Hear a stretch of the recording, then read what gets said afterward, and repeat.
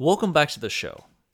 Now imagine it's 2004 and you find yourself in the most dangerous location in Iraq, in a firefight, and all of a sudden, you're shot in the head. But you survive. And after treatment, 2 weeks later, you return to the front line to fight alongside your fellow Marines. Now today we've invited my friend Brad Simmons, at the time a young 23-year-old Marine fireteam leader who was a first Marine casualty during the First Battle of Fallujah. Now listen to this. This is an article published on the San Diego Union Tribune by Darren Mortensen. Fallujah, Iraq.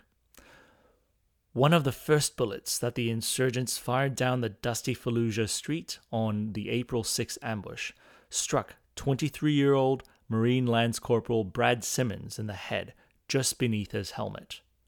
The 7.62 round from an AK47 impacted his right side, burrowed 3 inches below his ear, and burst through his right sideburn.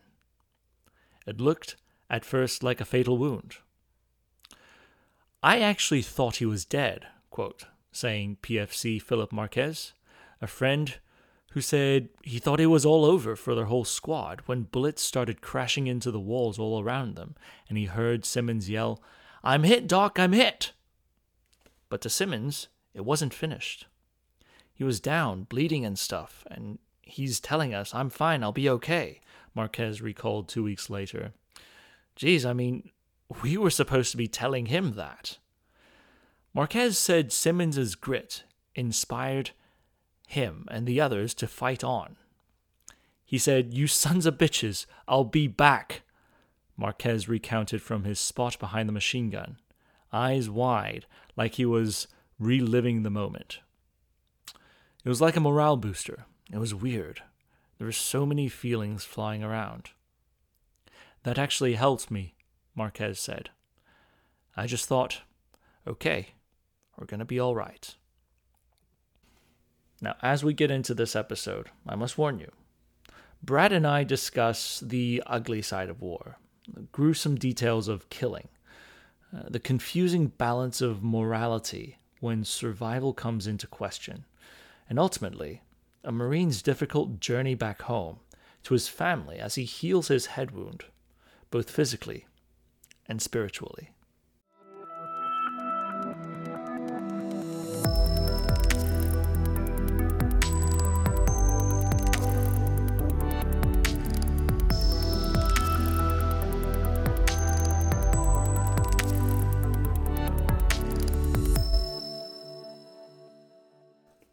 Now, before we get any farther, a message from our sponsor, Slate Black Industries. If you like good looks and you like good kit, and you need M-LOK accessories, consider SlateBlackIndustries.com, the maker of M-LOK grips and accessories. That's SlateBlackIndustries.com. I've got to ask, what's your background? How did you end up in Fallujah, and what did you do in the Marines? I was 0311 rifleman. Nothing special. I wasn't like recon or nothing like that. Just a regular old grunt. We took over Fallujah, and that's where I spent, 7 months of my life in 2004. I think we took over in March, and we left around October, if I'm not mistaken. And it just, we ran patrol into cities but ran, missions around Fallujah, the surrounding Anbar province. So when people ask me, about getting shot in the head, I just say, I was a cowboy in Indian country. I got scalped that day. That's what happens when you carry a rifle for a living. Sometimes you get clipped. From what I remember, one of the key images, one of the more gruesome key images were when there's one day when 4 Blackwater contractors got ambushed. And after that small security contracting team got ambushed, some of the locals had strung them up and mutilated the bodies and tied them onto the bridge leading into the city itself. Fallujah has been a hotspot for insurgents to stockpile both manpower and weapons. to launch operations from.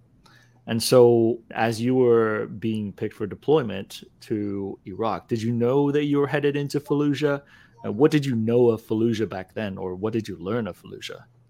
Well, I mean, going into Fallujah before we deployed, we knew we were going into Fallujah, but at the time we didn't have any idea like how bad it was.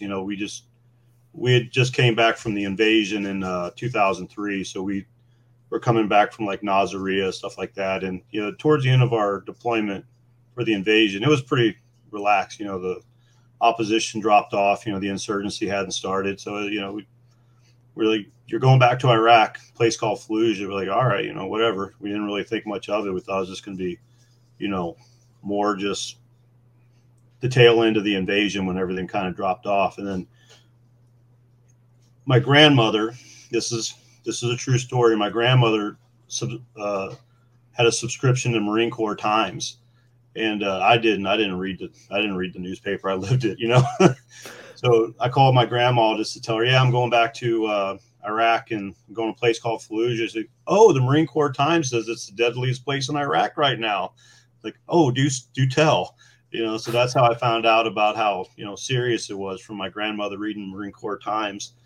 So we went in there and we did a pretty good train up for it. All of our training for about 4 months was very centric around urban fighting. We did some really good stuff. We went to Victorville. They have a defunct housing project. What do you call it? On-base housing that was decommissioned because of asbestos, and we trained in asbestos-ridden buildings for about 3 weeks with Royal Marine Commandos. So that was actually really cool.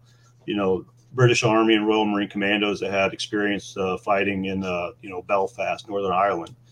So they came out, told us some things that worked, things that didn't work, dealing with populations. So going into Fallujah, as opposed to the invasion of Iraq, we thought we had a lot better tools dealing with a population, because 2004 was hearts and minds was a big catchphrase. We got to win them over. We went into Fallujah knowing that it was going to be dangerous, but thinking that we could win hearts and minds and it would just settle down. It never did. It just kept getting worse and worse and worse.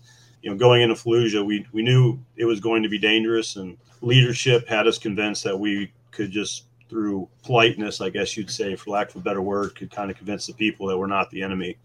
And, it just didn't happen. We just kept getting more and more engaged and more water on the bridge as far as bloodshed and violence, So when we left in October, we really didn't feel like we accomplished the goal of pacification of the city. Where were you? You were in country in March when those contractors got yeah we'd been in right? country. We'd been in Fallujah probably like 3 weeks at that point. And the mindset of it, we took over from the Army, one of the airborne units. I don't remember which one. And we were doing very aggressive things, very aggressive patrols, things of that nature, to try to let the local city leaders and fighters and whatever just tell them that, hey, we're not the Army. This isn't a knock against the Army. I just want to make that clear. They were excellent, excellent professional soldiers. I worked with them a couple weeks leading up to them leading. They're very good, but their rules of engagement and the scope of their operations were very limited. Kind of zip in the city, do their thing, and zip out. And they weren't looking for engagement. So that was their scope of operation, is kind of snatch and grab missions. Quick recons in and out of the city, no kind of sustained operation. So when we took over, our leadership wanted to make a point to the city that we're here, we're going to go in the city whenever we want. So we did a lot of aggressive in-city patrolling those first couple weeks, and then when those contractors unfortunately got killed and strung up, they dropped the bodies right off at our base and just kind of, here, take your guys back. And, that didn't sit well with, our leadership that was trying to make the point that, don't mess with us. That kind of kicked off us cordoning off the city, I guess you say. We were told our mission was to choke the city off. So we set up at all the main inroads and just didn't let anybody in, with the idea that eventually, they'll run out of food resources and just give up. That was our goal. just to kind of give you a scope of it, our base was only probably half a mile away from the city, maybe a mile, and the main road to the city was right in front of our base. And you'd literally see like a dump truck or a flatbed truck loaded with like 30, 40 guys with AKs drive by the base heading into the city. It's like, I wonder where those guys are going and what they're doing. Like you'd see that like day in and day out, just like trucks load of dudes armed to the teeth, just going into the city because that's just what you did. If you were an insurgent in Fallujah in early 2004, you went to Fallujah. So you were talking about the tail end of the invasion, which the invasion was 2003. That did not take a long time for insurgency to really take a foothold in Fallujah, didn't it? No. Well, as it was explained to me at the time, by our leadership, was Fallujah was bypassed in the invasion simply because the goal was Baghdad. So when the push was being made for the country, if they could bypass an obstacle like Fallujah, they did. And the assault just kind of breezed right by Fallujah, which was a major Saddam supporter, Sunni Triangle, his people. So once they toppled Saddam, now they have these strongholds like Fallujah and Husayba and a couple others that were just lousy with his loyal fighters. And that's kind of what we were doing in 2004, 2005, just clearing out these strongholds we created by bypassing them. So let's head back to where we were on the timeline. So the contractors, so the insurgents had just dumped the bodies of the contractors outside of the American base. Yeah. What now? What happened? What was the response to that? Well, I mean, the response was kind of mount up. I was out on ambush patrol. We had a guy that was dropping mortars on us from his pickup truck. So I was out on an ambush patrol trying to catch him. I think I was out there about a week, and I came back and I just checked in with COC and our platoon guide. He's a sergeant that's kind of like the assistant manager of the platoon, for lack of a better word. He said, "Hey, mount up. We're going back out." I was like, "Oh, geez, I got time to take a leak. I mean, where are we going? How long are we going to be there? What do we need?" He's like, "Yes." Everything, get in the truck. Like, all right, so jumped in the truck and went to our spot outside the city. We really weren't told what was going on. We just said, get in the truck, you'll be briefed on the way. And of course, the city's only 5-minute drive, 10-minute drive. So 10 minutes later, we're out of the vehicle and like, all right, what's going on? Like, we don't know yet. Just get in defensive positions and wait. Okie dokie. And that's when the RPG started getting shot at us. It's like, all right, this went from 0 to 100 in like 3 seconds. This is welcome to Fallujah, boys. Literally, we got out. We rode in was AAV, amphibious assault vehicle. That was our ride, and we got out of the AEV and we're standing there just trying to figure out what we're doing, and you just started hearing foo foo foo of the RPGs over our heads. It's like, okie dokie, I don't know what the plan is, but we better figure it out real quick, boys. You guys were rocking the M16A2s. No, we had A4s. We had A4s. Oh, you had A4s. Okay. Yeah, we just got the A4s. Probably like 4 months before we deployed to Fallujah. So we got the A4s with the ACOGs. Yeah, I mean, I hadn't used it in combat yet, but I had it, and I wasn't a big fan of it until I actually had to use it in combat. As soon as I actually started using it, in combat situations, I loved it. It was the greatest thing since sliced bread for a guy going from iron sights to ACOG. Now, I know in the second battle of Fallujah, which is widely known as one of the bloodiest urban battles that's taken place since Hoi City. Yeah. But I don't hear much about the first. The first, my understanding is that you cordoned off and you pressured the city and then were called to back off. How did that progress? So you guys went in, you started pulling security. You guys had A4s strapping with all the ammunition you could pack in.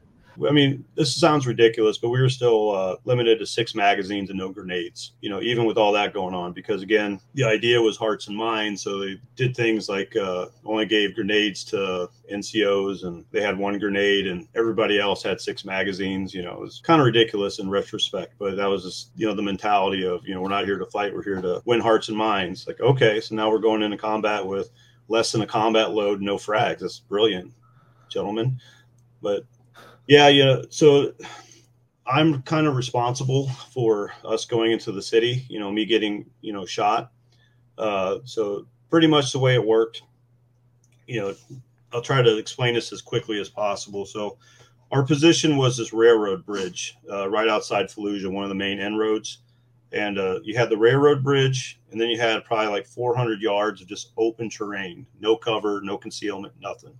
And then the very edge of the city, like, 3 to 5 story buildings. I mean, it was literally just like city, desert, open ground, and then railroad bridge, and kind of like a 400-yard standoff between us, which if we stuck to our original plan of just cordon off the city, that's an excellent position. You know what I mean? They're outside the, standard Kalashnikov range. We're well inside the M16 range. We also had snipers and, stuff like that. So ideally, that's an excellent position. However, General Mattis shows up, so, General Mattis was making kind of spot checks on all the positions. And, we're kind of like in a stalemate. We're not doing anything except watching the road and taking pop shots at each other. And then General Mattis shows up, and our company commander wanted to, kind of look good. So he came up with this box recon mission for me and my squad. So my squad was on react, so we're only supposed to be, this was kind of like our downtime, our chill time. We were only supposed to be active if there was like a situation that we needed to, check out, So I just took my boots off, and, my platoon commander, who's a hell of a guy, great officer. He comes over and he goes, "Hey guys, check this out. You're going to do a box recon in the city." Like, what? So we, me and my 9 guys walked across 400 yards of like open, uncovered terrain into the edge of the city. And then we went, our orders were to go like 5 blocks up, 5 blocks over, and then get out and then report on what we saw. And this was all because General Mattis was on site, and, my company commander wanted to like give him a show. So that's when I got ambushed. That's when we got ambushed and I got injured. So now you got a squad of Marines, one of them's down, one of the squad, small unit leaders, the team leader, is shot in the head. So, that's when the tanks and everybody else started coming in to, get me basically. So now we're not cordoning off the city. We are invading the city. A company of Marines just going into the city, guns blazing, with an election coming up in November. Keep in mind, Bush's re-election was, November of 2004, and here it is, April 2004. And you got like this rogue group of company of Marines just without orders going into the city of Fallujah. They're coming to get me. And now, I was medevaced out, but I'm told that like the mentality was like, "Oh, screw it, we're here. Let's just keep going." So they went about, I want to say like 6-7 blocks before somebody hit the panic button and said, "Stop! That's not your jobs." Do you remember what happened during that box recon before absolutely. You got shot? Yeah. Oh yeah, it was. Again, there's about 400 yards of open ground, no cover, no terrain, nothing to hide behind between, our position and their position. So, again, getting briefed by this by our, platoon commander, he was just like, "Hey guys, this is this." You can tell the look on his face. He was like, "This is the stupidest thing I've ever had you guys do, but you're going to do it because you have to." He didn't say that, but that was just kind of like the look on his face. He goes, "All right, you guys are going to leave here, walk into the city, go 5 blocks up, 5 blocks over, and get out." And I just started laughing. I just started laughing. I go, "Well, good knowing you boys." And our platoon commander just said, "Don't do that right now, please." You know. So, you know, we started walking towards the city, and, you know, again, you know, my mentality was always, you know, I'm a cowboy in Indian country. So, you know, I just kind of accept whatever happens. So, you know, I just kind of, how I process is I take it one step at a time. So step one was get across 400 yards of open terrain where I could be snipered, RPG'd, and I got no cover. Somebody could have opened up on us with, you know, RPD of even and just tore us to shreds. There's really nothing I could do. So my first goal was just to get into the city. So, you know, got into the city. We're still alive. Nobody shot at us. All right. Next goal, go 5 blocks up. So, you know, we just started going 5 blocks up. You know, people are looking at us like, you guys got balls, you know. Like, you know, the military age men just staring at us like, have you ever seen Band of Brothers where, you know, Lieutenant Spears runs across the Germans? Mm-hmm. And they're just like dumbfounded that this guy has the audacity to do that. That's kind of like the looks we're getting, like, huh? No kidding, you know. You know, then we go kind of like, you know, the 5 blocks up, and then there's like all these kids around us, like, you know, doing like the bang bang, you know, making gun fingers and going bang bang bang bang. And then we went 5 blocks over. The kids are gone. You know, I remember watching this guy come out of the house with his wife and like 4 kids, and he is just like sweating bullets. Like he's just like petrified. And I waved at him and said, "Hey, Chacron." He goes, "Chacron." I tailed it out there with his kids, and I was just like, "Oh my God, this is going to be horrible."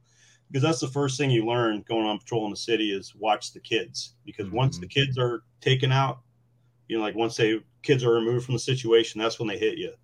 You know, if you're surrounded by kids, they're not going to fire on you because, you know, the kids are there. You know, they're all locals. They don't want to hurt the children. But as soon as the kids get taken out of the equation, it's game on. So, you know, all the kids are gone. I'm watching people get their families out of there. So, you know, we went 5 blocks over. Again, going back to my mentality, one step at a time. Like, all right, we made it 5 blocks out. All we got to do is 5 blocks out back to our place. We're good, guys. You know, so, you know, then all of a sudden, just all hell broke loose. Like, you know, so kind of what they teach you is don't ever be in the middle of the road. Well, that's what you learn, really. So the middle of the road, you don't have any cover, you know, so you want to be close to a building. You don't want to be right on the wall because, as you know, physics teaches you, you know, when a bullet hits the wall, kind of like skirts the wall. So you want to be close to a building without being on the walls, but you do not want to be in the middle of the street because there's absolutely no cover. So we're kind of staggered column, half of the squad on one half of the street, the other half on the other half of the street. And IEDs, you know, those were always a big concern. So you're always looking for things that don't belong, you know, something out of place, wires leading into places they shouldn't, stuff like that. So, you know, we were probably only about not even a block and a half from leaving the city. And there was a rubble pile, you know, a pile of bricks. And right in the middle of that pile of bricks was a 10 box, you know, probably like a, you know, 6 by 10 inch 10 box that had no business being on a pile of bricks. So I see that and I'm thinking, that's a claymore. That somebody made a claymore. So, you know, now I'm faced with the dilemma of, do I walk by the homemade claymore or do I walk into the middle of the street to avoid it? So I chose walking in the middle of the street to avoid the homemade claymore. And that's when they opened up on us. You know, it's gunfire everywhere. You know, when a bullet passes by you, it makes a crack as it breaks the sound barrier. That's how you know you're getting shot at. If you hear the gunfire, you're fine.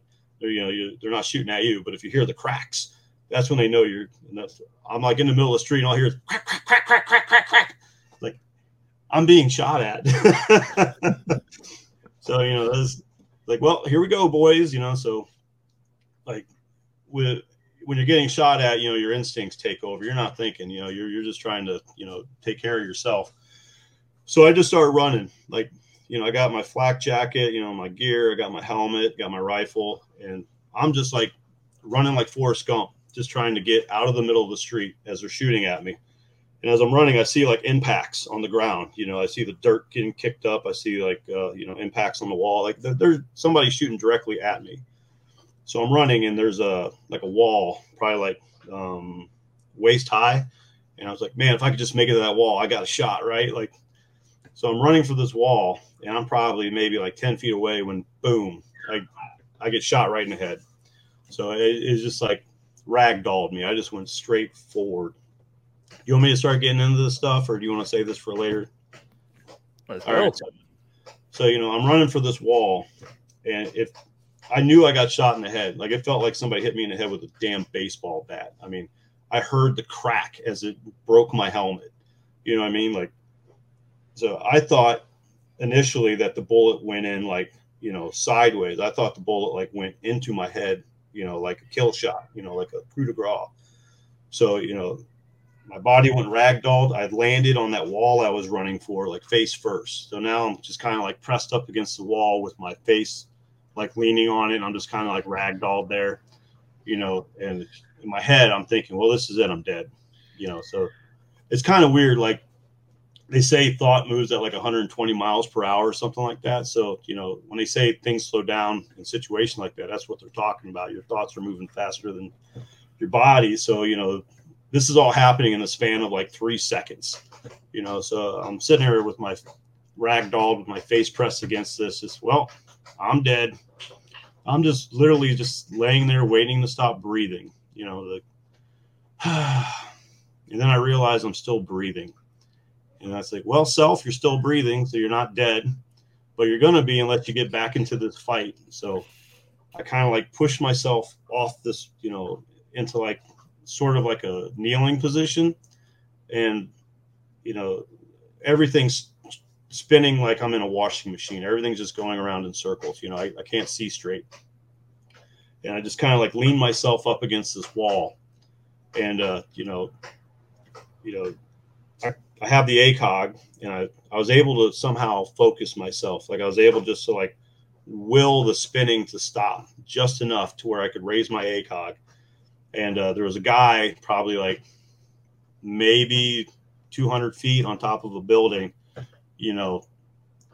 had one of those red rags, what's the proper term? Shamash? I don't know what they call it. Shmag. Yeah. He had one of those around his neck. He couldn't have been much more than 16. It's on his face, that sort of thing. So I put the ACOG on him, and he's just big smile on his face, reloading his Kalashnikov, and I just put the crosshairs on him and just bop, bop, bop, 3 rounds, and he just drops. And then that was it. That's all I had. Like I couldn't keep my focus anymore. Like everything was just spinning around in circles. I couldn't see straight. It was sort of like being on a roller coaster at Six Flags, like the corkscrews and everything. I couldn't do anything. So I just laid on the ground. So, my thinking was, well, I'll just play dead. Hopefully they don't shoot up my body as I lay here. So I'm just laying there on the ground. I can't see straight. I don't know. I can't even crawl because, if I start crawling, maybe I'm crawling towards the enemy. I don't know. I don't know where my guys are at. I don't know where they're at. I can't see straight. And so I'm just laying there on the ground. And then it occurs to me like, well, this is probably it, guy. You had a good run, Brad, but, you're shot in the head in the middle of the street. You don't know where to go. So, I was a team leader, so I had a grenade. That said fuck Iraq on it. So I've seen enough videos of dudes getting their heads cut off on the internet to know that weren't for me. So I pulled a grenade out, and I have the pin pulled. And I'm just laying there. I'm just going to frag whoever comes to get me. And all of a sudden, we called them ISRs, inter squad radios. So I had an inter squad radio, and then all of a sudden I can hear like people talking, and then it's my squad. So I'm sitting here with kind of ragdolled against this wall, with this grenade in my hand with the pin pulled, and I was like, let's give these guys a shot. Maybe they can help me out. And I was like, they're going back and forth, like, calling out targets, stuff like that. And I was break. We all had like code names, like little pirate code names we gave each other. Mine was Roscoe, long story. So I was like, break. This is Roscoe. I'm shot in the head. I need help. Say again, I'm shot in the head. I need help. And I just laid there with my grenade, like, are they going to respond? And then all of a sudden I just hear my Madrigal, he's the squad leader and my friend. He's like, oh shit, Simmons is alive. We got to go get him. I was like, all right. So I just put the pin back in the grenade. I was like, all right, we got a shot at getting out of this one, Brad. Let's see how this plays out. So I'm laying there, and this is the funniest part, as funny as you can get with this story. So our corpsman, his name was Mike Meany. We called him Nasty Nate from the movie Half Baked. He loved that movie. We called him Nasty Nate. Anyway, so I'm leaning against this wall, and I just hear Nasty Nate's voice. He's like, hey, can you move? No. Are you sure? Can you crawl to me? Nope. You're sure? Pretty sure, Nate. And then I just hear him go, okay. And he runs, just kind of like, I guess I have to do this. And he just ran across the street in gunfire, just open gunfire. He grabs my M16, unclips it, and he just starts laying down cover fire. And he picks me up, and he kind of guides me back to where the squad was, So, he just like, and I was like, give me my gun back. Just tell me where to shoot. He's like, shut up and just come with me. So we get back to my, where the rest of my squad is. They found like a wall of their own. And, we had 2 saws going on top. And then we had, a guy like shooting, trying to pick out targets, one of the other team leaders and this and that. And, I'm just laying there. Like my vision's starting to come back a little bit, not enough to where I can really like be effective, but I kind of know what's going on. And, at this point, my goal is just to stay calm. Like, morale is contagious, panic is contagious. We don't need to panic right now. And, having me freaking out is not helping anything. So my whole goal at this point of this story is just to sit here and be calm, just let them do their thing. So I'm just sitting here and I'm looking around at, everybody's face, and they're just terrified.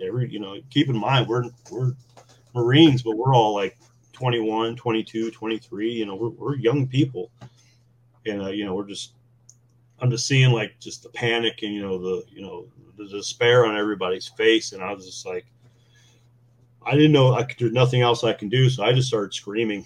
I started screaming at the enemy. I don't have a gun. I don't have anything. I just started screaming like, you cocksuckers, I'll fucking kill every single one of you. Like, I'm just screaming at them, for no other reason than that's the only thing I can think of to do to kind of like boost morale, because I'm looking at these guys are looking at me with my head bleeding, and they're just like freaked out. Here I am, one of the, NCOs. I wasn't NCO yet. I was a Lance Corporal, but one of the team leaders, with, blood coming out of my head in the middle of Indian country. And I was like, they're not doing good. So I just started screaming. And, cathartically, it was very, very therapeutic, makes you feel a lot better to scream at the enemy. So, so the kind of morale boosted a little bit. And then that's when the tank came in. All of a sudden, a M1 Abrams like almost ran us over to go down the street to start like laying down cover for us. That's happened to me like 3 times, and it's scary as shit every time it happens. So, they picked me up, and now they're kind of like buddy carrying me to, back to the railroad tracks. And were you still in the city limits? Yeah. This was before they carried us back. So right before they carried us back, like, the corpsman, Nate, Mike Meany, he was kind of prepping me for move, kind of putting a bandage on my head. And what happened was, most of us carried personal sidearms, which we weren't allowed to, but we did anyway. So I had a Springfield 1911, tucked in my waistband. And I knew if I got caught with that at some hospital, it would not be good. So he's prepping me. And I was like, hey, Mike, do me a favor. So I whip out the 1911, like, hide this for me. He's like, Jesus Christ. He's like, dude, what is wrong with you? So here I am, shot in the head and, getting prepped to move. And this guy's lecturing me on, being stupid. So, so he takes that, and statute of limitations, I'm not worried about it. It's been more than 7 years. So, they evac me back to the company area and, prepping me to put me in the ambulance. And again, I got no weapon, I got nothing, I'm just mad as shit. So, screaming at the enemy. And our platoon commander from the invasion, he was now a first lieutenant, and he was the XO for weapons company. Like, he happened to be in an area, and he'd come over he heard I was shot. And he just came over to see me before I got back. And I looked at him, and he was just like, "Oh my God." And I just remember saying, "Don't take no shit from those goddamn Hajis." And he just kind of gave me a thumbs up, like, "Sure, pal." Whatever you say. And then they medevaced me back to the hospital. It took me about 2 weeks to convince everybody to let me go back to the city, but I finally did. But yeah, it was funny. Like, the meal I had before we went on that patrol was a cheeseburger MRE. So that was in my stomach, the cheeseburger MRE, and I puked it up on the way to the hospital. It took me 10 years before I could eat cheeseburgers, because every time I ate cheeseburger, it just reminded me of, that situation. And then, and this is hilarious. So it's just, going back to bureaucracy of the Marine Corps. So the hospital was on the main base. So I'm in the ambulance. They're trying to take me to the triage area, and they have like a speed limit of 5 miles an hour on the base. So, we're booking it, trying to get this guy that's shot in the head to the hospital at like 30, 40 miles an hour. And the whole time I'm in this ambulance, I just hear people, "Slow down! Speed limit's 5 miles an hour." I'm just like, are you kidding me? We're clearly in an ambulance, This is nonsense. But yeah, it was so, I mean, when you get in these situations, you try to pick out the funny bits. You don't want to dwell on, the hardships. You try to pick out the funny bits. So like, I got to the hospital, and, I was pretty salty. I was not a happy camper, got shot, pretty amped up. My boys are still in the, the city fighting. My boys are still in the city fighting. So, I'm laying there in the bed, and, they just got done stitching me up. And the Sergeant Major of the Marine Corps and the Commandant of the Marine Corps were there. Like, they were like glad handing people. There was probably like 3 or 4 people in the recovery room, and they came in like glad handing people, and, with the camera crew and everything. And all I could think of is, somebody's going to take a picture of me in a hospital bed, and my grandma, who subscribes to Marine Corps Times, is going to see her grandson like jacked up in a hospital bed, So I just start screaming at the Marine, Commandant of the Marine Corps, "You keep that effing camera away from me. You hear me?" And everybody just like looks at me like, "Who? What?" And the Sergeant Major of the Marine Corps comes over, and he like shakes my hand like he's going to break my hand. And he's whispering like, "You listen to me, devil dog. I need you to shut your goddamn mouth right now. That's the Commandant of the Marine Corps, you motherfucker." And then the camera snaps, and then he smiles. I'm just sitting there just like all pissed off. And then he kind of shoves a, challenge coin in my hand. He's like, "Listen to what I'm saying. You need to chill out. Okay, devil dog, I know you're a war fighter, but chill the fuck out." And then he like walks away, and I was just like, yeah, I need to shut my mouth, But then it wasn't, I mean, it sounds horrible, the shot in the head thing, but it really wasn't that bad. I mean, it's just a flesh wound that I got extremely lucky, but, it caused vertigo and stuff like that. So that was the majority of my problems, getting my vertigo under control. But like, so when they checked me into the hospital, they asked you, do you want us to call your family? And I was like, no, I don't want anybody to call him but me. I don't want my dad to get some random phone call that his son was shot in the head in Iraq. That's something I wanted to hear from me. So, I spent 3 days in the hospital, and they moved me across the street to like a battalion aid station, waiting for a ride back to my unit. And there was a corpsman there who says, "Hey, did you get a phone call home?" I was like, "No." She's like, "All right, I'll hook you up." So she gets me a DSN line, and I'm able to call home, for the first time, and get a hold of my dad. And I was like, "Hey, Dad, I'm fine. I don't want you to panic, but I have been shot in the head." And I just hear, "I know, somebody called me 3 days ago," and then they hung up the phone. I was like, "What?" So apparently somebody called him and said, "Yeah, this is so-and-so with, the Marine Corps. I just want to let you know your son's been shot in the head in combat. Oh, I'm not supposed to talk to you." And then hung up the phone. And I was just like, So for 3 days, my dad is just like calling anyone. He's calling like congressmen. He's calling recruiters. He's calling anybody you can think of might give me some information on me. And finally I get a hold of him, and he's just like, he's all pissed off. I am too. So when they took me to the hospital, they cut off my uniform. And, all I have is like, a pair of silky PT shorts and combat boots. That's literally all I have. I don't even have a t-shirt. And they gave me an IV to, hydrate me. So I hung up the phone. I took my IV pole and walked across the street to the hospital in my silky shorts and my boots. And I just started screaming, like, which one of you stupid bastards called my dad? Like, who are you? Like, never mind who I am. Like, they sent me back. Like, get out of here, idiot. And they sent me back to the aid station. But yeah, I mean, that's pretty much it in a nutshell. I went back. The rumor was I was dead. Like, my company, the battalion, the rumor was I was dead. Like, nobody knew anything. So, all my company, all my friends, they were in the city fighting. So they got a ride back to my base, which was pretty much abandoned except for, guard, cooks they put on guard, things like that. So I didn't know what to do. So I just had to check in at a battalion aid station like once a day just to let them know I was alive, which was on the other side of the base, which was fun to walk when you have vertigo, so all of a sudden the door, like, I think it was like 3 or 4 days later, the door opens and it's like guys from my squad that they're rotating back to get showers and stuff. Like, oh my God, he's not dead. He's here. Like, the rumors aren't true. They had no idea. Everybody thought I was a goner. So how long were you out of circulation for? About 2 weeks. 2 weeks and some change. They people were trying to talk me into going to Germany, and I feel like, no, I'm not going to Germany.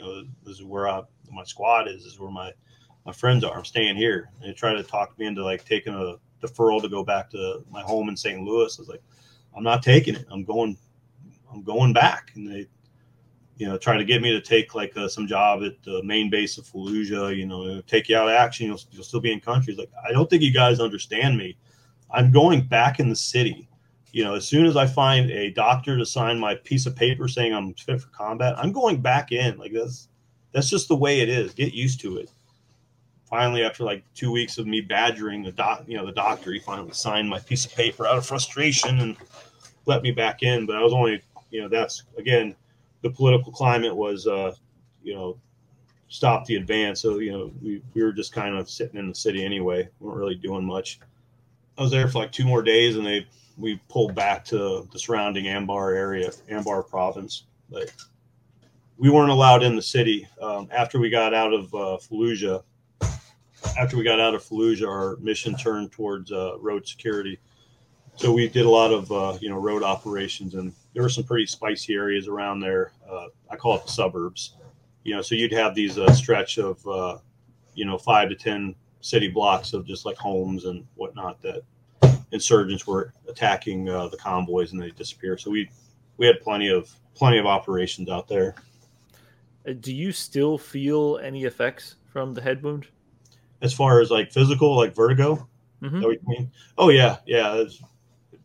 It's gotten better over time. Like they call it benign positional vertigo. So if I turn my head a certain way, it's like I'm in a washing machine again. So I just learned not to turn my head that way. On the rare occasion that I forget and I turn my head, it used to be like, a good 2 minutes of, rocking and rolling. But now if I do it, it's probably like 10 to 30 seconds. So it's not terrible. So what happened with the projectile? Did you ever figure out? Obviously, it went through your helmet. Your helmet probably saved your life, right? No, absolutely not. Again, I was running like Forrest Gump. Like I was kind of head down, just kind of like a turtle chucking it. And it impacted, my bare, skin, to the right of my spine about 3 inches, and then it exited. And when it exited, it went through my helmet. I still have it, SIF let me keep it. Those wonderful people. Yeah, you can keep that. I was like, really? You guys don't want it back? Like, no, we're good, bro. Get the write off. Yeah, there's an exit wound on that helmet, but there's no entrance wound. So it's just, there is a pretty cool scar tunnel in my head So they did like years later after I got out of the Marine, they did an MRI on my head for something unrelated. And he goes, "What is this line in your head? Like, what is it?" Like, "Well, that would be a bullet wound." He's like, "Shut up." Like, "It is. I swear to God. I got the medal at home to prove it, you know?" He's like, "Okay, well, that's probably not great for your head." And I'm like, "No kidding." Like, 8 years of medical school, thank you. What other times were you engaged in heavy combat like that? Well, again, going back to, in March when we first got there, our battalion commander was trying to make a point, to city leaders that we were not, the Army, our mission, our scope of our mission was not their scope of mission. We're going to go in the city anytime we want to. So, we had like a 10-hour patrol. Like, they had the whole battalion mount up, and they broke us down by squads. And they said, "All right, squad, this is your 10 blocks." And literally for 10 hours, we just walked in circles in this like 10 to 15 block radius, just to prove to, the locals that we can shut down the city anytime we want. So that got pretty spicy. 10 hours of just people taking pop shots at you. Every now and then you'd get into like an actual shoot 'em up. But, with that many of us in the city, my squad's in my 10 block radius. If we got kind of pinned down, we just had the squad adjacent to us kind of come in and flake them. So we were there for 10 hours. I'd say the first 3 hours was pretty spicy. Then after that, they just kind of realized like this, we're not really doing anything. But that whole situation was annoying because, each squad had, a leader attached to it. So like one squad had the platoon commander, one squad had the platoon guide, and we had the platoon sergeant. Platoon sergeant was, a recruiter. So when we were in, he was there to earn medals. Long story short. So while we were in the invasion of Iraq, he was recruiting, which is fine. But, he came in with this big chip on his shoulder that, we all have seen combat and have the combat action ribbon. He didn't. So, he started that deployment just wanting to win medals. And he just kept putting my squad in these like terrible situations, just begging for us to get ambushed just so that he can, get into a firefight and get his baptism by fire or something like that. It was just insane. I just got so tired of that day. Like just stupid stuff. Like we're patrolling and we came across this courtyard, and it was like kind of like a nicer neighborhood, and it had a decorative fountain in the middle and these decent homes, but all the houses were like 3-4 stories, and we're in this courtyard with no cover. All guys got to do is just get on those 3-4 stories, and we're shooting fish in a barrel, right? So we roll into this courtyard, and I was just like, "Hey, we need to get out of here immediately." And then this the staff sergeant says, no, we're going to stay here a little bit. I was like, "Whoa, what? Are you crazy?" like this is us getting killed situation. No, we're gonna stick around. So me and my squad, my squad are just sitting here, just like watching the rooftops, trying to not die. And this guy's like playing soccer with kids and bullshitting with the locals. And I was just like, oh my God. And again, going back to the kids, as long as the kids were in the courtyard, we knew we were safe, but we're watching the kids, and all of a sudden this man comes out, trying to get the kids out of the courtyard. And I stopped him. I was like, "No, these kids are staying right here." I was like, these kids aren't going anywhere. This goes back to like the ethics of, war. Unfortunately, is this like, we had an interpreter we called Sammy because he was from the Sudan and he looked like Sammy Davis Jr. And I called him over, like, "Sammy, tell this guy if he takes his kids out of this courtyard, I'm throwing a grenade in his house." And he just looked at me like I was the devil himself. I mean, it was a bluff. I'm not going to do it, but I needed those kids to stay in that courtyard so that, we don't get killed. So then after like 20 minutes, finally the platoon sergeant like, "We ain't going to see any action here." And then we continue on with the patrol. It's just like, this guy, you need to stop this dude. Like, yeah, it was crazy. Like the other one was, again, that same day, I turned a corner. My team was on the point in the, the patrol, and we turn this corner, and I'm staring at like probably 50 to 60 military age men, like all grouped together in the street, with a dude on a board, so whenever one of them gets killed, they have to bury him that same day. And kind of like the ritual is they hoist him up on like a board door or whatever, and they kind of like give him a send off, screaming and hollering to the graveyard, whatever. So I turn this corner, and I'm sitting there staring at like all these military dudes with one of their buddies on a board that we probably killed this morning. I was like, oh no. So I go back to, my buddy, the squad leader. I was like, hey man, there's like 50, 60 dudes up here. It's not good. We're just going to bump like 2 blocks up and come over. And this staff sergeant, he goes, no, we're going to patrol right through them. I was like, when we both look at him, like, what are you talking about? And he says something crazy. Like, sometimes you need to take the bull by the horns. So it's like, there's 10 of us, like, and he wants to stagger column through these like 60 dudes. Like, are you stupid? But it's just, you got to follow orders. Like, all right, so I take point, and again, I got my grenade, and I pulled a pin, and I'm just like walking through the crowd with like this grenade pulled, showing like, yeah, you want some? You how about you? You want some? And they just like parted, like they don't want no part of it. They just like spread out. And as we get through that group, and I was like the last, I was kind of like counting bodies, to make sure nobody got snatched as we moved through, and I counted all 10 of us, and I just put the pin back in. And as soon as we started walking away, all 60 of these guys are just like screaming and chanting and, carrying their buddy off. And I was just like, I'm looking at the rooftops. There's guys on the rooftops with AKs. I'm like, Jesus Christ, this guy's going to get me killed. I went, oh, it was like, I don't want to get into too much of the bush with that, but that's like an example of terrible leadership. He was there for all the wrong reasons. They bust him out.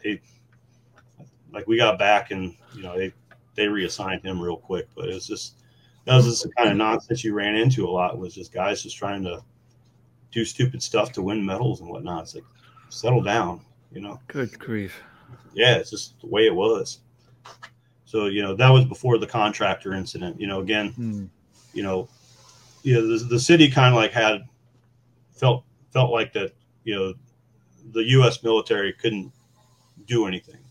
That's just kind of like how they felt. That was kind of the, what we got from our interpreters that were telling us, that was kind of what we got from, our leadership is, that they feel like, we're nothing to them. Like, they don't care about us. So, we were making aggressive moves to kind of make the point that, don't mess with us. And again, escalation, it's not like they're like, oh yeah, you guys are the big dogs, and they start backing down.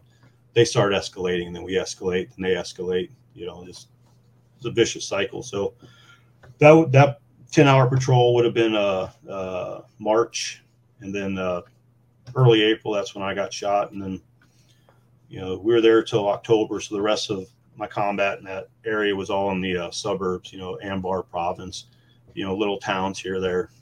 Just kind of like the weirdness of the area, how desensitized you get to the whole thing. It's just like kind of an off-color story, but there was one suburb, I don't know what else to call it, where they were ambushing us all the time. So we assaulted the suburb. So you had like the suburb, and then probably like 5 or 6 blocks, and then open farmland, and then date palms and stuff like that. So our goal was kind of like to push them to the farmland to where they had nowhere else to go, and then, take them down that way. So we just kind of like moved through the suburbs forward. And then they, there was like 1 2-story building in the middle of the farmland. I don't know what it was for. And they, probably like 6 or 7 guys like ran from the suburbs into that building. And then, they've got a good spot there for the most part, good field of fire, but we had a tank. We had an Abrams. So Abrams trumps good field of fire, so we called the Abrams up, and, he took 1 shot at that 2-story building and knocked off, half of it. So, going back to, the point I'm making, the desensitization, so we go to check out the blown up building that we just destroyed with a tank. And my team was on security on the outside. So I'm taking a knee and I look over and there's a head, some dude's head there.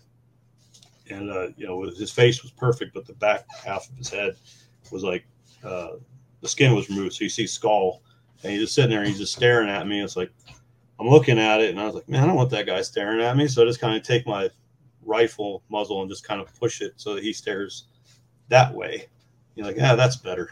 It's just kind of like your thought process is like, oh man, I don't want that. That's gross. Like, look over there.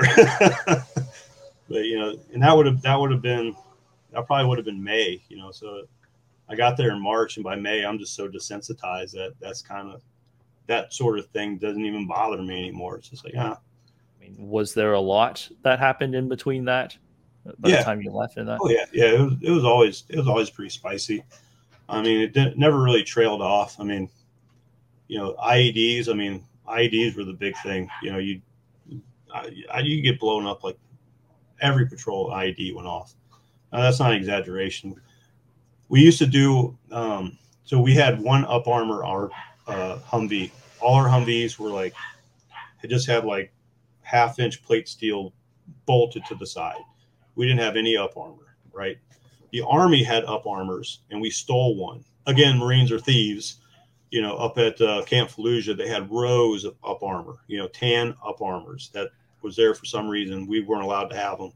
So our gunnery sergeant for the, company gunnery sergeant, he put 6 of us in a Humvee and we drove up there. He's like, just steal them, take them. So we stole like 6 up armor Humvees from the motor pool in Camp Fallujah. And each company, each platoon got 1 up armor, but it was tan. Our Humvees were green. So this is how we used them. We called it the El Presidente. So we'd go out on patrol with 3 green ones and the tan up armor, and we put like little flags on the antenna, so it looks like the president or somebody important is driving that one. And we only put 1 guy in there, the driver. So if they were going to clack one of us, they were going to clack the El Presidente. And we always made the lieutenant drive the El Presidente. So he was a good sport. He didn't mind. So, this was early in the insurgency. They hadn't gotten into shape charges yet. So pretty much the IEDs were 155 shells, like hot wire. So when they blew, they just blew up, so there was a pretty good chance you were going to survive unless you're right on top of them. So, they clacked the El Presidente, and then, we get into like, that was usually the start of an ambush. They'd set off an IED, and then they tried to hit us up with like, belt feds or, whatever they had. Then they'd run away. Phosphorus, those were dangerous. They had some phosphorus 105s. So when you got hit with that really screwed you up. Our first sergeant got hit in the face with that. And that son of a bitch looked like the Terminator after, Sarah Connor got done with him. His name was, I'll give a shout out to him, Steve Fantal. He's a fantastic dude. To this day, if he called me and asked me to do anything, I'd like, yeah, Steve, where do you need me? Philly? No problem. But yeah, he caught one of those in the face, and man, that was like probably the biggest fear is just getting clacked by a phosphorus 155, because you'll survive, but you're not going to be the same after that. Mm-hmm. I saw a couple dudes get hit by those things. Yeah, they started getting real nasty with it towards the end there. Like they started packing the 155s with like saw blades, nuts, bolts, things like that to really, really make them, pretty spicy. Like a dude named Chris Ebert, he got clacked by one of those, and man, I didn't even recognize that dude. He died. His face was just, man, it looked like Play-Doh. It was nuts. So it's like once they started figuring out, escalation, we do something, they do something in response. Once they started packing them with, saw blades, things like that, it got pretty dangerous. Started using phosphorus a little bit more. Then they started shaping them. They'd start putting like metal plates in front of them, and then they'd set them off so that the metal plate kind of like shoots across and, takes things out. So they hit a couple of non-up armor Humvees with those, and they just decimated them. They look like, burnt out matchbox. Like you can't even like describe that. Like once you roll up to a scene, and you see a Humvee like that, like, oh no, is everybody okay? Yeah, we're fine. Oh, good. I'm glad. We all have to come home at some point. So obviously you made it home, and thankfully you made Yeah. it home. And in one piece, might I add, with all of your digits. Has any of this affected you in the long term? And tell me if I'm going too far. No, that's fine. Yeah, absolutely. I mean, you don't walk away from, those situations unscathed. When we went to Iraq the first time on a ship, so when we left Iraq, we had, 2.5 months of like decompression time. I mean, you weren't the same, but you weren't on on high alert like you were in Iraq. You had time to kind of adjust. And Fallujah, there was no adjustment time. We got on a plane. So one day we're on patrol, getting blown up, shot at, whatever. A week later, I'm in a convenience store buying a Coca-Cola. You're still you didn't really have too much time to decompress. Like I remember I got back into, me and a friend of mine went to a bar to go shoot pool, and somebody revved up their motorcycle, like a Harley with the big pipes. We jumped under the table, like we just jumped out of the table, scared as shit. Everybody's staring at us like, what's wrong with these guys? We kind of like dusted ourselves off, like, my bad. Mm-hmm.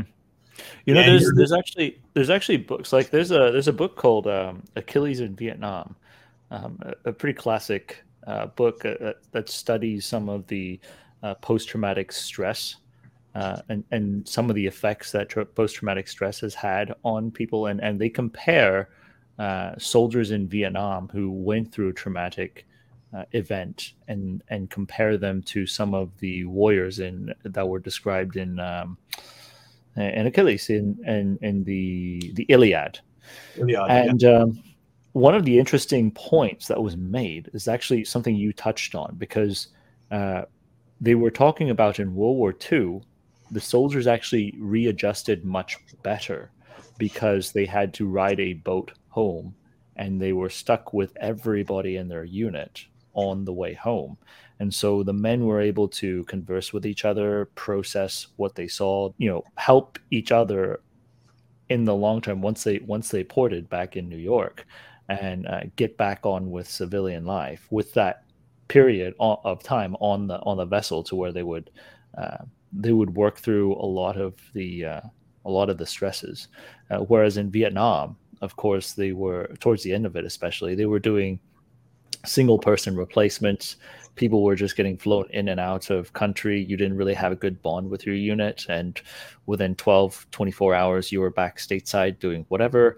And on the flip side of it, within 12-24 hours you were in Vietnam, in country, and then dropped into potentially a combat situation. And they were talking about the increase of post-traumatic stress that came from the lack of decompression time with the unit, with the men who experience traumatic events together with other people in the unit.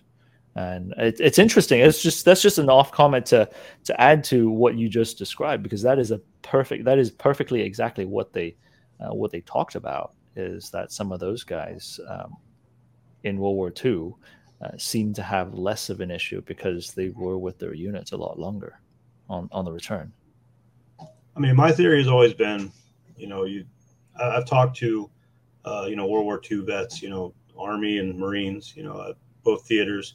I've talked to Korean War vets, I talked to Vietnam vets, and, and, and what my personal, experience, talking to these guys, and they talk about their, experiences and, adjustments, is, kind of like the validity of, their missions, so like the World War II guys, especially, they felt like they were fighting the good fight, and, they had clear objectives. We just had to take, X, and then we can go home, same thing with, the Korean vets, they had some of that, too. We just have to push them across the 38th parallel. We can go home. No big deal. We're saving the world from communism. And then, the Vietnam guys, that's where it started to just, my opinion, started to trail off, is, they're going on patrols that, really really didn't have any kind of objective. It was just kind of go out there, ambush patrol, come back, and that's kind of what I experienced personally, especially in Fallujah. We'd go on these mounted patrols to drive around in circles. No clear objective. We're not trying to take anything. We're not trying to really do anything other than drive around in circles and not get zapped that day. So, that gets hard to process too. The whole, you do a difficult thing, but you're doing a difficult thing for a reason. We're doing difficult and hard and morally questionable things, but we really don't have any, not to get too off in the weeds, and we really don't have anything tangible that we can say we did. We didn't pacify the city. We didn't make life better for Iraqis. We didn't pave the way for democracy. We really just kind of like drove in with our Humvees and started some crap, and then, all right, 7 months is up. Let's go, boys. And, so you're going home with the, the realizations of some of the things you saw, some of the things you did. And, you made asking those questions, like, what the hell did we do it for? It just makes it 10 times worse. You just like, why the hell did we do this? And I'm not putting the politics into it. It's just the reality of it is, I'm a moral human being. I was raised, to believe right and wrong. And you're put in these situations where you got to be kind of morally ambiguous, and you can't even say you're doing it for, a just and righteous cause. You're just doing it just to stay alive, and that's probably like the hardest thing to reconcile with, and later days. Going back to the story, I threatened to throw a grenade in the guy's house just to use his kids as a human shield, just so I can go home that day. That's not something a moral man does. That's psychotic. But again, that's what I had to do that day to get me and my guys home. So you look back on that in later years, like, Jesus. So now that it's years have passed, what goes through your mind when you recount days like that? Well, I mean, a lot of the, I think they call it immersion therapy. I went through counseling, things like that, and they have you talk about it over and over and over again to kind of like desensitize you to it. And every now and then, like, I'll just be driving, I'll start thinking about the days. Like, I got like a 30-minute drive to work, and I'll have like a 2-minute cry session, and then it's just kind of like a black cloud. It just kind of storm cloud just kind of hits me and then goes off, and then I go about my day. I mean, that's kind of the level I'm at. The storm cloud the storm used to last like, a day, and then it was a couple hours, and then now it's down to a couple minutes. But it hits you. You got to ride the lightning, and then, go about your day, or be an alcoholic. I say that jokingly, but that's the reality. It's like, either deal with it, or be that guy that's living under a bridge with a sign. I didn't want to be that guy, so that's why I got counseling. Maybe this is me being optimistic. I feel like more people are open, or more veterans are open to seeking counseling, seeking help. But part of it, I'm curious, do you ever show up with a counselor who clearly you can tell has no idea what he or she is doing with counseling? Yeah, I've had that experience. Well, I mean, that kind of goes back to the combat veteran thing. It's hard to relate with people that haven't been through that. Like, going back to the head story, I tell that head story, and people look at me like I'm in the freak show, like I'm in a circus. It's like, oh my God, that's horrible. And so a lot of not wanting to talk about that stuff is me, my own personal experience, is me wanting to be normal. It doesn't feel normal when you tell these, insane stories, and people look at you like, you're the bearded lady in the circus. It's just not, it doesn't feel good. It doesn't feel normal. So when you put that in a counseling situation where you walk into a guy that's got a master's degree in social work, trying to be your counselor, and you tell these stories, and he's looking at you like, oh my God, like that's the whole most horrific thing I've ever seen or heard about. It's kind of like that amplifies that freak show, freak show feeling like even more. And you don't want to do it. You just like my first counselor. He's a good guy. He was trying to help, but I tell him, some of some of my more spicy stories, and his jaw would drop, and you catch that look, and it's just like, oh man, I don't need that. Like, I don't need you sitting there, looking at me like I'm Charles Manson right now. That's not helpful. So it's very difficult as a combat veteran, in my opinion, just to talk to somebody, to where they understand where you're coming from, because they haven't been there. They don't know what it's like, be blown up every day. They don't know what it's like to, look down at your buddy that just got clacked and, his face looks like Play-Doh, and a lot of times it's hard to, the more difficult days that I had, from a moral perspective, it's hard to put that into context. It's hard to put into context why I threatened this guy family with a grenade. The context is the kids are keeping me safe. I need to keep the kids in the courtyard, otherwise I'm getting ambushed. But it's hard for somebody to bridge that gap between the consequences of not keeping those kids and the consequences of them leaving. And you need to do everything you can to keep those kids around you. It makes you sound like a horrible human being. It does. Like I get that. And that's just tip of the iceberg for me, unfortunately.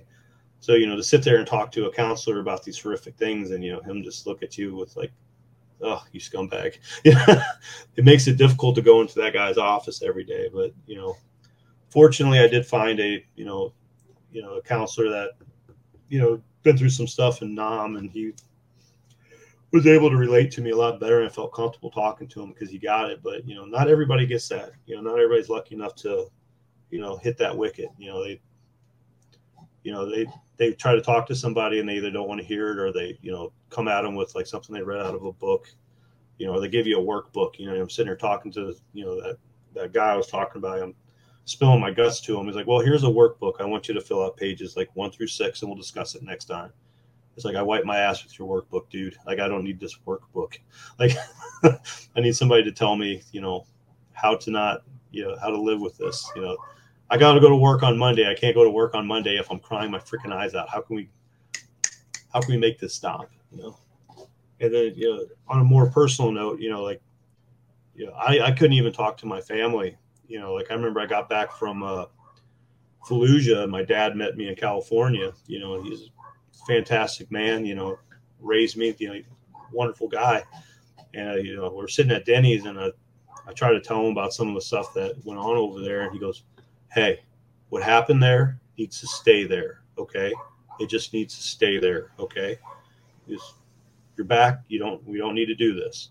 It's like, Roger that, Pops. I guess I'll just go ahead and just put this in a ball and just put it down deep inside me. But that's just kind of like the experience. You come back and most people just can't handle what you're laying down. So I think what you're talking about, and this is not me playing counselor. This is me talking with enough guys who have been through traumatic events, and actually working with a lot of veteran organizations with these things. But there's a difference between post-traumatic stress and moral injury.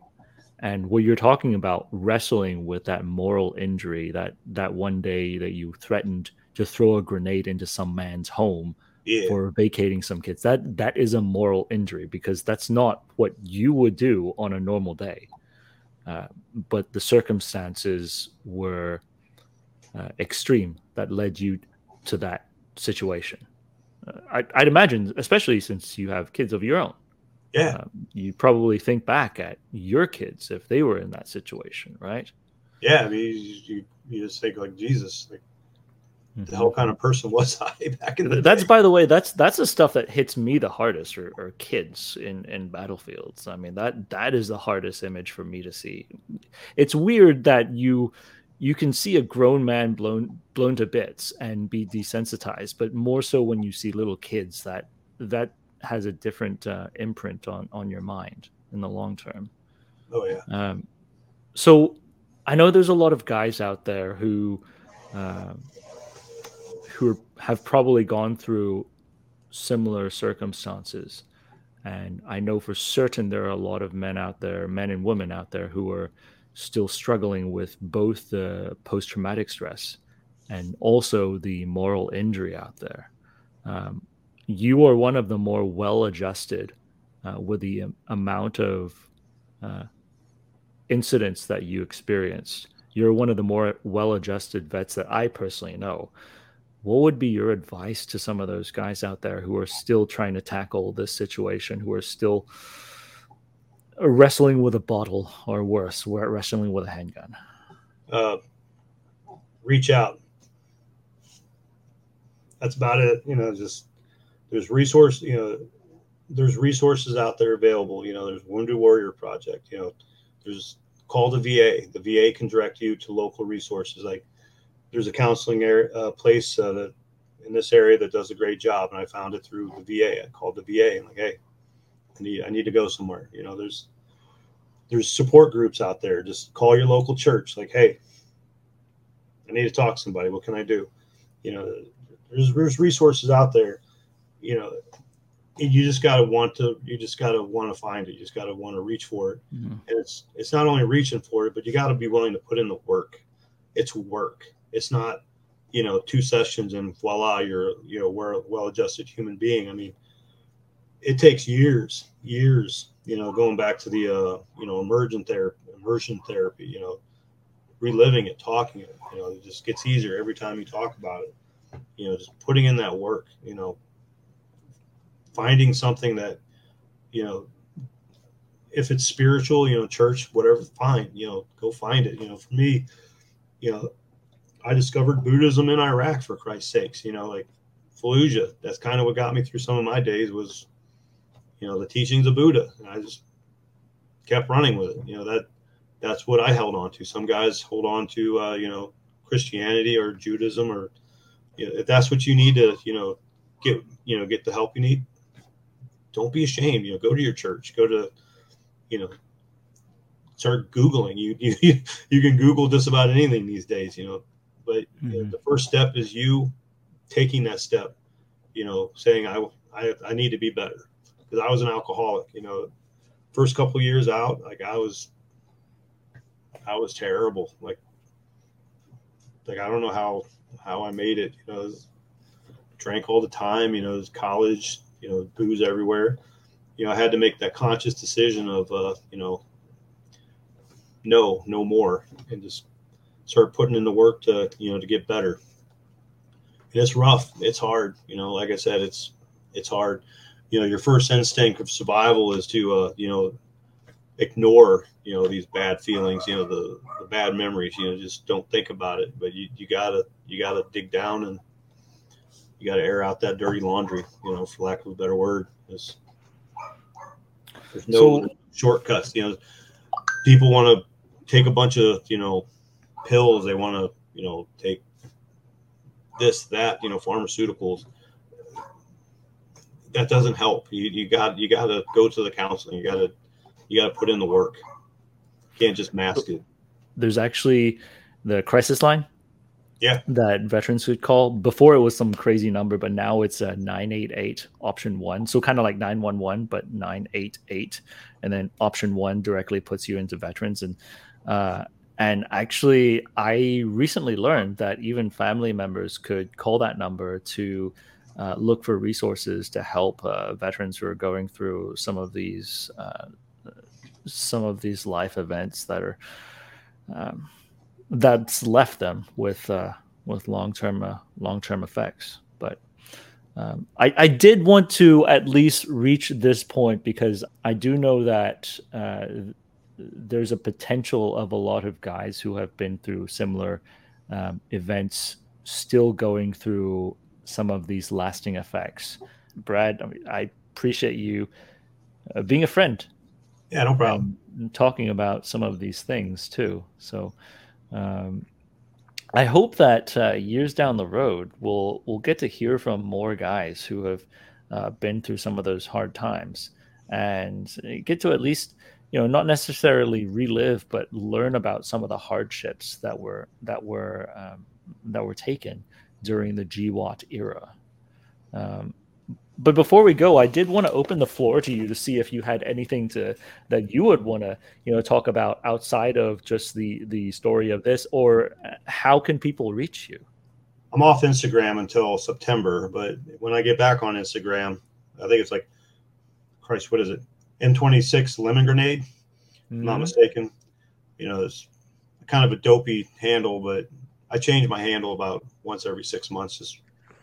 I only use Instagram to talk to like 6 people, so I basically just come up with fun handles just for those 6 people to find me. But Brad, I'll say this: I did not know about the grenade, the multiple times that you had a pin pulled grenade to save your life. So that actually makes a lot of sense. Oh my God, there's probably like half a dozen. I'm not even. I wish I could exaggerate that number, but that grenade is like the threat of that grenade like got me out of a lot of bad situations.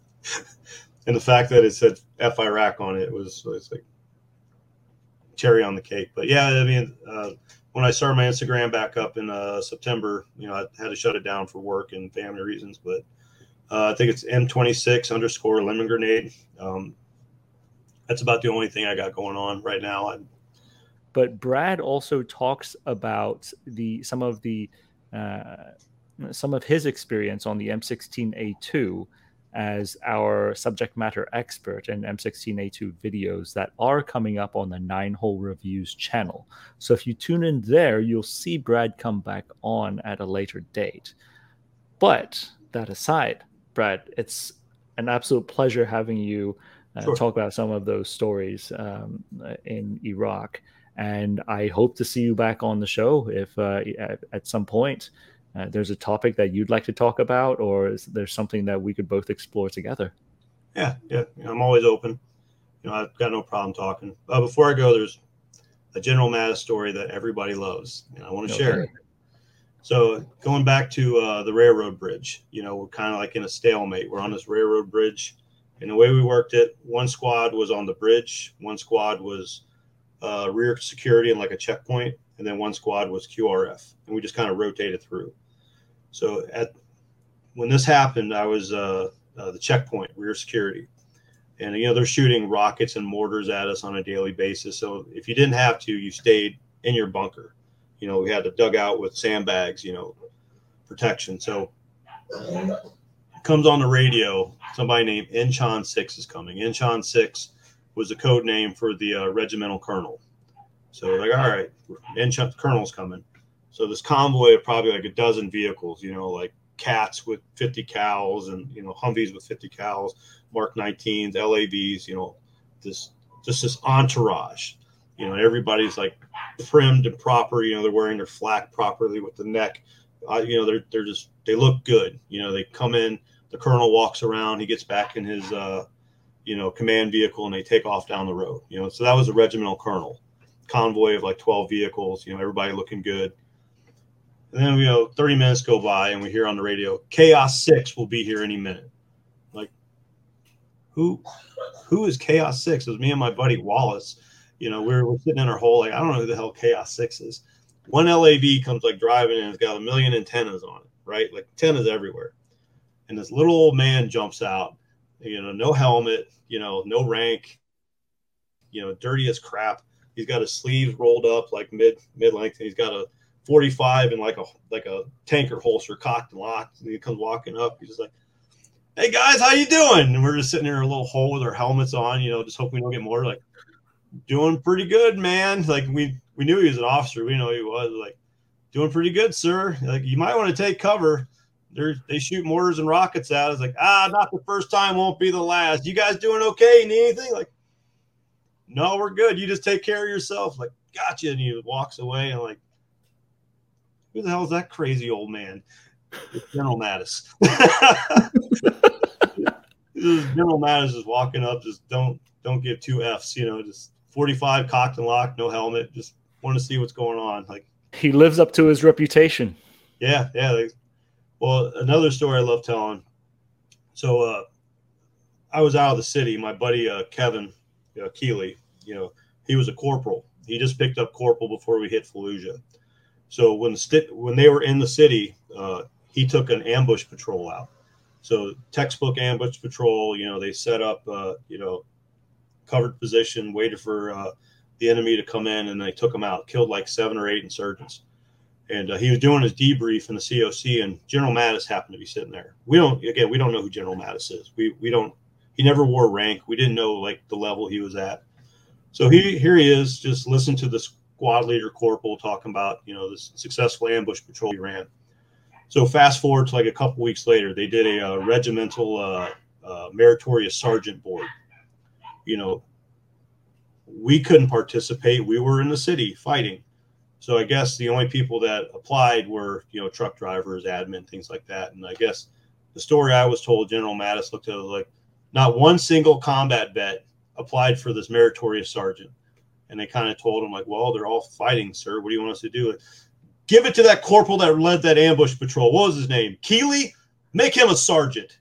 And, he came back from patrol one day and they stuck a sergeant chevron in his hand, like, congratulations, you're a sergeant. Get ready for your next patrol. He's like, all right.